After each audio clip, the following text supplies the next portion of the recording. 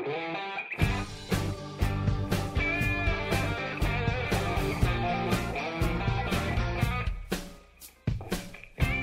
to the Housing Matters Podcast, brought to you by the California Association of Realtors and the Center for California Real Estate.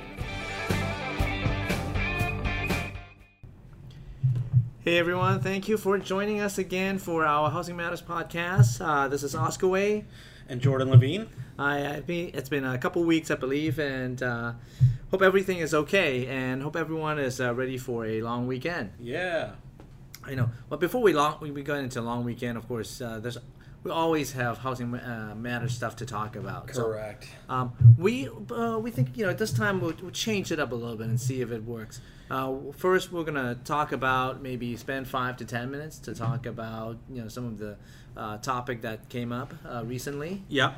And I know we always have some economic news and some housing market news. So after that 5 to 10 minutes, maybe we can spend a few minutes to talk about some of the top 5 things. Yeah, definitely. No, I thought it'd be helpful to have a couple of set segments to kind of talk through, or we do like a deep dive on one specific issue for 5-10 minutes, and then maybe talk about the top 5 things that are just front of mind, economic data, housing data, whatever. After that, do like a 5 for 5 minutes type of thing, and then maybe have some other things that we talk about afterwards. But that way it's more structured and hopefully gives you guys something to expect every time, and prevents us from just having a 30-minute more meandering conversation. So we'll test it out, and you can always let us know how it sounds to you too. But what's in the hopper for today?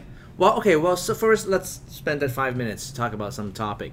I know recently, of course, we have a lot of news about first-time buyers. I mean, earlier today, you just did a webinar on renter survey. Correct. We talked a little bit about that just in a minute. But first-time buyer shares seem to have come back up. I just read a study done by Genworth Mortgage Insurance. Okay. And it seems like as far as the share of first-time buyers, it spiked up to 36%. Now, this is a report done at a national level. I was going to ask, is that California specific? Right. So it's not California specific. It's done at a national level, but it seems like it's come back up as far as first-time buyers. I just want to kind of probe a little bit now. And I've heard not just from this particular report, but some of the report that first-time buyer shares has come back up. So at the state level, of course, we have some research, but let me ask you, do you believe that your first-time buyers share could be coming back up this year? When I look out at the first-time buyer market, they're facing tons and tons of headwinds, right? They've got huge down payments they got to come up with. They've got no available supply at the lower end in terms of just inventory out there as active listings. And, the mortgage payments themselves are no picnic, given that home prices have kind of grown so much faster than income. So I guess based on just those broad themes, I would say that, the outlook for first-time buyers seems pretty brutal. That's true. I believe that that's the case, too. Especially since, of course, I think when we talk about California, that's a special case compared to the national level. Correct. I think in Ohio, it's still fairly easy to find $200,000 homes. Not the case in California. Right, and especially for first-time buyers, for entry-level homes, I would say at the national level, it will be even lower than the $200,000, $250,000. Definitely. But for California, for LA or Bay Area, a first-time buyer's entry-level home is probably somewhere around $400 at least. Yeah, exactly. So that's not a small amount. And a lot of people I know, they're renters. Yeah. And we talked about renters earlier, and you said there are obstacles that renters need to overcome. Definitely. And, that's the other thing, right? Just jumping from renter to home ownership is a huge challenge in and of itself. Yeah, I think you mentioned a few things earlier for renters. There's some of the obstacles include, and you may want to list it out. Yeah, definitely. They got to come up with a down payment. I think there's also a perception issue, right? One of the things that came pretty conclusively out of our survey research is that folks just don't know what all is involved with buying a home. So we asked folks, how many of you would consider moving or purchasing a home and going from renter to ownership if you could get in with a lower down payment? And 70% said they would. And then we asked, well, how many of you know about FHA loans? Now, I know FHA isn't going to work in every market, right, with the loan limits and things like that, where they are. But, there is a huge chunk of folks out there who think they need, $100,000 in the bank or something like that when they can really get in with much lower down payment of 3.5%, 5%, maybe 10%, something like that. So I think, combating those misperceptions is a huge thing. And then just rents being where they are, right? How do you save up for a down payment if you're living in a one-bedroom apartment that costs you $2,000 a month?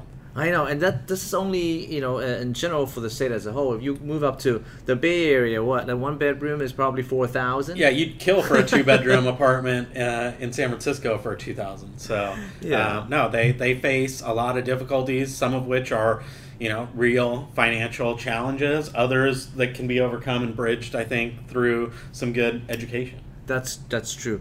Now going back, because of this difficulties, challenges for renters, obviously, it makes it hard for me to believe, first-time buyer shares would have ramped up. And I checked on our latest survey. Right. I check on a couple of things. The market pulse, for example, is something that we do on a monthly basis. Right. But the market pulse has a lower number of observations, so we don't normally report a lot on first-time buyers based on that survey.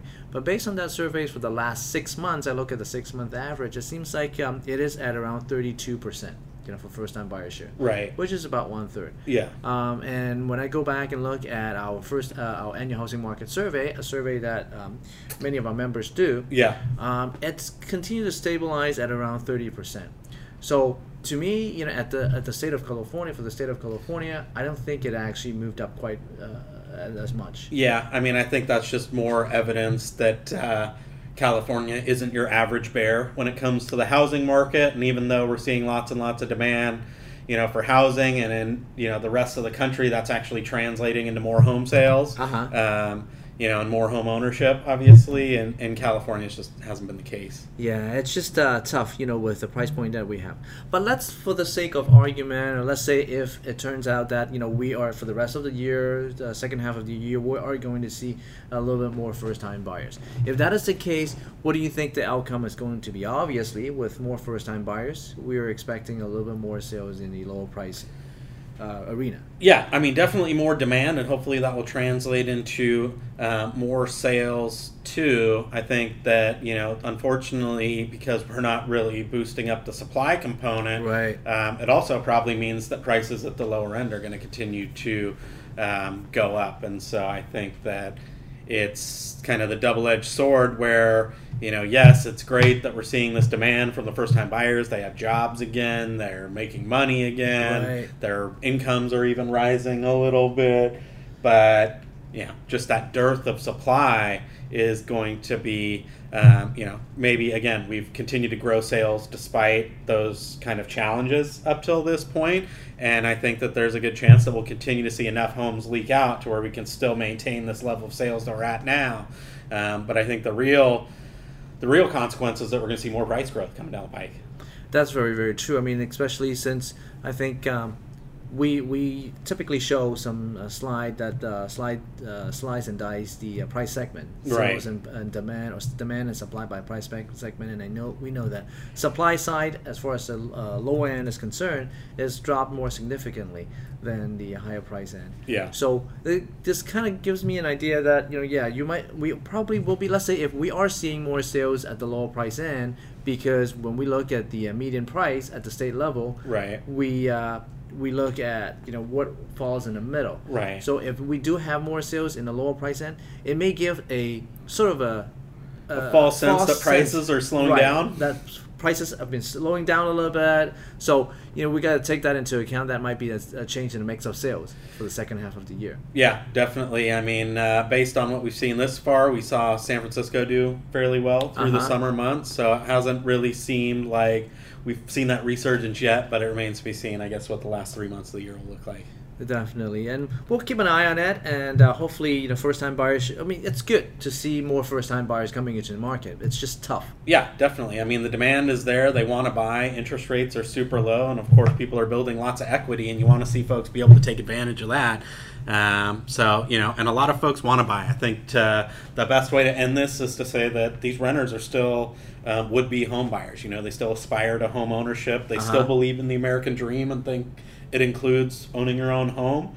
And so, I think there's a lot of opportunities for realtors to kind of get out there and move the needle by educating, showing them what kind of down payments you really need, things like that. So, I have no doubt that we will convert some of those renters into homeowners, and I think while we do that, we can in tandem work on some of these longer term issues. Yeah, I mean, it's something that we have to work on, those longer term issues. We're not going to go into that specifics today, but there are a lot of things on supply side that we need to work on. That California needs to work on. Absolutely. Well, what about our 5 for 5? I mean, what are some of the things that are really standing out in your mind in terms of data that's come out, or just things that we should be keeping an eye on as a real estate community over the next couple of weeks, or how they might impact housing? The 5 for 5, the first thing, let me just shoot out a first thing, the GDP revision. That was a big one. That's a big one. And the revision was actually pretty sizable, too, and I mean, relatively speaking. What from previously was reported as a 2.6%. Okay. Now it's actually up to 3%. And that's the value of our entire economy, right? That's all the goods and services that we produce. When people talk about economic growth, quote unquote, they're generally referring to GDP, right? Exactly. And so the fact that it grew better than we originally thought, I guess, is good news for the housing market? Yes, it is. I mean, of course, 3%, if we break down by component, consumer spending makes up a big part of GDP. Right. So consumer spending increase means people have more money in their pocket. That's generally mean people are employed. People are willing to buy things. Now, of course, it includes housing as well. Sure. Housing obviously is a big price tag item. Yeah, I don't know about you guys, but it's my biggest bill that I write out every month. So, and I believe consumer spending is increased from 2.8%, revised from 2.8% to 3.3%, which is a pretty decent number. But at the same time, also business investment is another big part of it. Yeah. Definitely. Now, we talk about business investment. Business investment is businesses got a little bit more optimistic since I think maybe late last year, and I believe it's probably going to continue to improve with the business environment that we are at. Right. Stock market's doing really well. That's true. Now, we caution people before. That's a whole market. Webinar in and of itself. Yeah, but we're not going to go into too much detail on that. The other thing that actually dropped a little bit is government spending. Oh, wow. Government spending got revised. Actually, previously it was reported at a drop of 0.2%. It's actually revised to a negative 1.7%. Oh, wow. So that's a pretty big swing. Yeah, well, we're still waiting for that infrastructure spending. Yeah, exactly. The stimulus package has been slow in coming. And one thing I wanted to point out is, of course, when we look at GDP, we look at the residential fixed investment as well. Sure. I hate to say this, but the residential fixed investment actually dropped 0.26%. It may not look like a lot, but it is a decline. So we got to keep an eye on that. Yeah, definitely. I mean, with supply as tight as they are, anything other than more construction means that we fall farther behind the curve from an affordability standpoint. You mentioned consumers are still driving GDP, but they're also just pretty optimistic about future prospects too, That's right. That's the second part of it. I know they're better off. They feel like they're better off. Gotcha.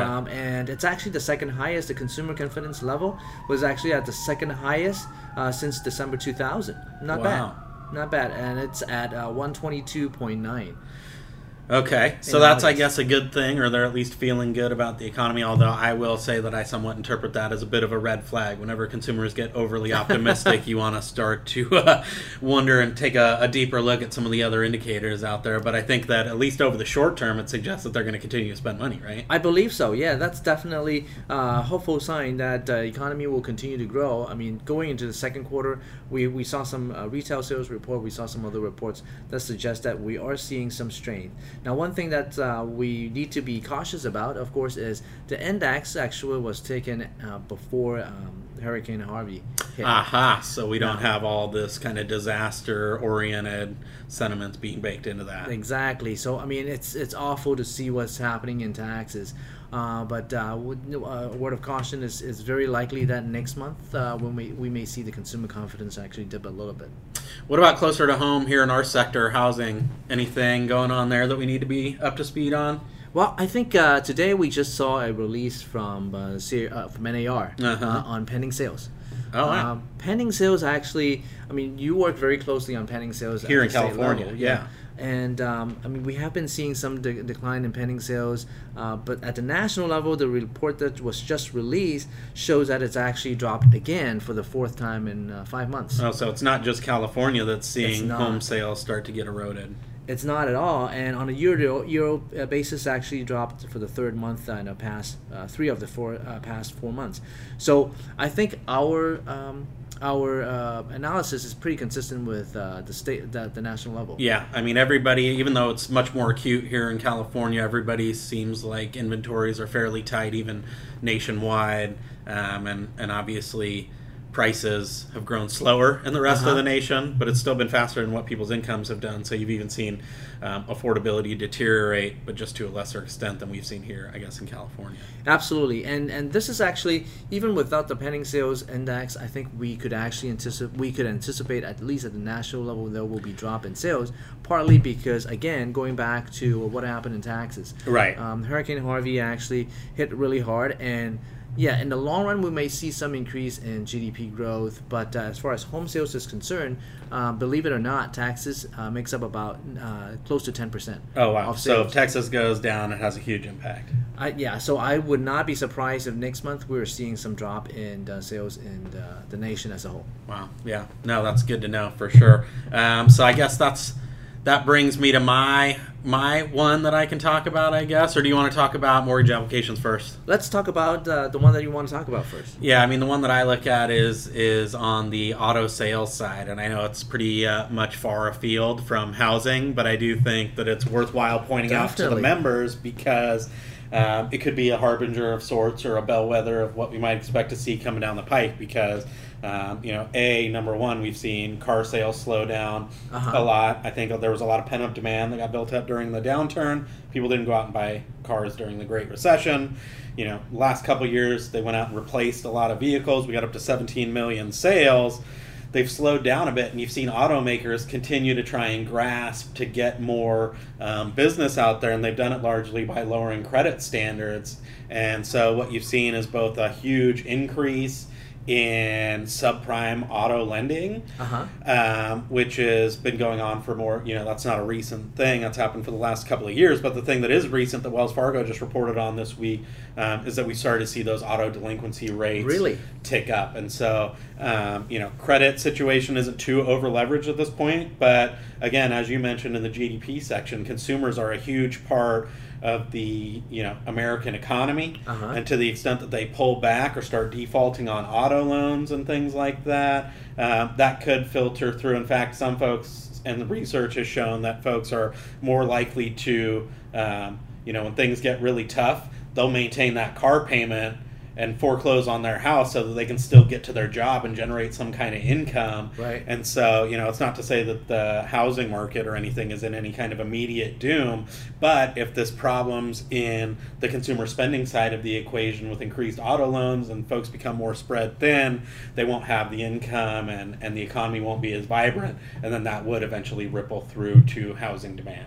So I'm not surprised with what's going on with auto because I think we've talked about this before. We've heard about a lot of things, but it does have a big impact on the economy as a whole, and eventually, of course, it will affect the housing market. So it's worthwhile talking about it. So definitely bring it up.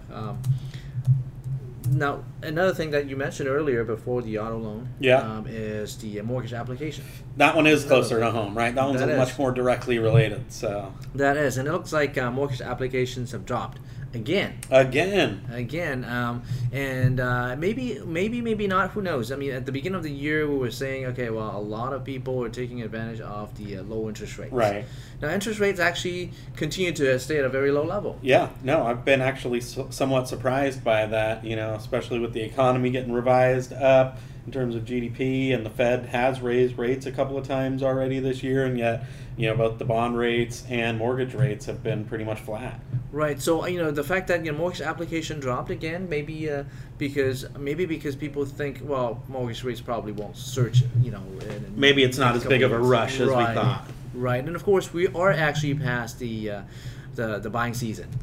So it is possible that because we just passed the buying season, there might be some fluctuation. And if it turns out that our prediction is right, that the first half of the year people actually pull a lot of sales forward, then we might see mortgage application continue to drop a little bit more. Yeah, and in fact, we are expecting that we're going to end the year, up about a percentage point or so, give or take, and which is consistent, I guess, with what you're saying, that sales probably will slow down, and that's what we're seeing at least initially in the mortgage applications. Exactly, and of course, in a few weeks, we definitely will be updating our forecast, and there will be, for people who have heard our podcast, you already know, there will be an expo coming up in 6 weeks or so. Yeah, definitely, and you can register online for that. It's going to be in San Diego, which is where I was born and raised, so come check it out. You won't be disappointed.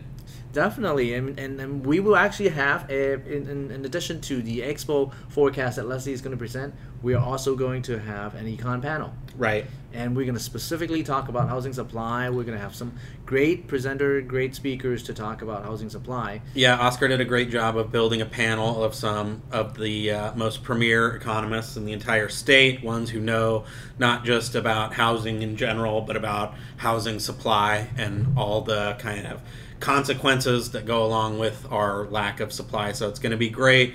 I'm also doing a panel, I think, on Hispanic home ownership, which will be really fun. But, in addition to market research, there's just a ton of stuff, about the transaction, legal update. Gov's going to be there doing his thing.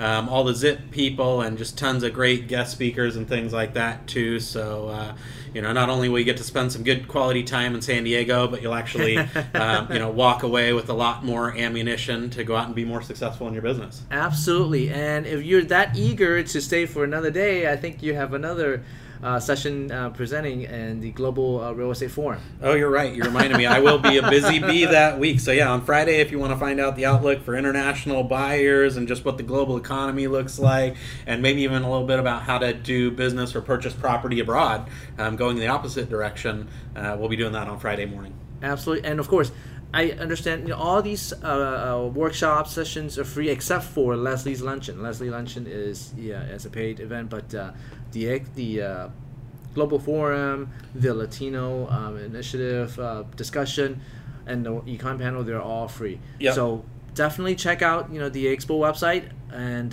find us and come to the sessions. Yeah, and if you see us walking around, you won't be able to miss me. I'm the big, giant-bodied gentleman with glasses, but hope you'll come up and say hello. So, right.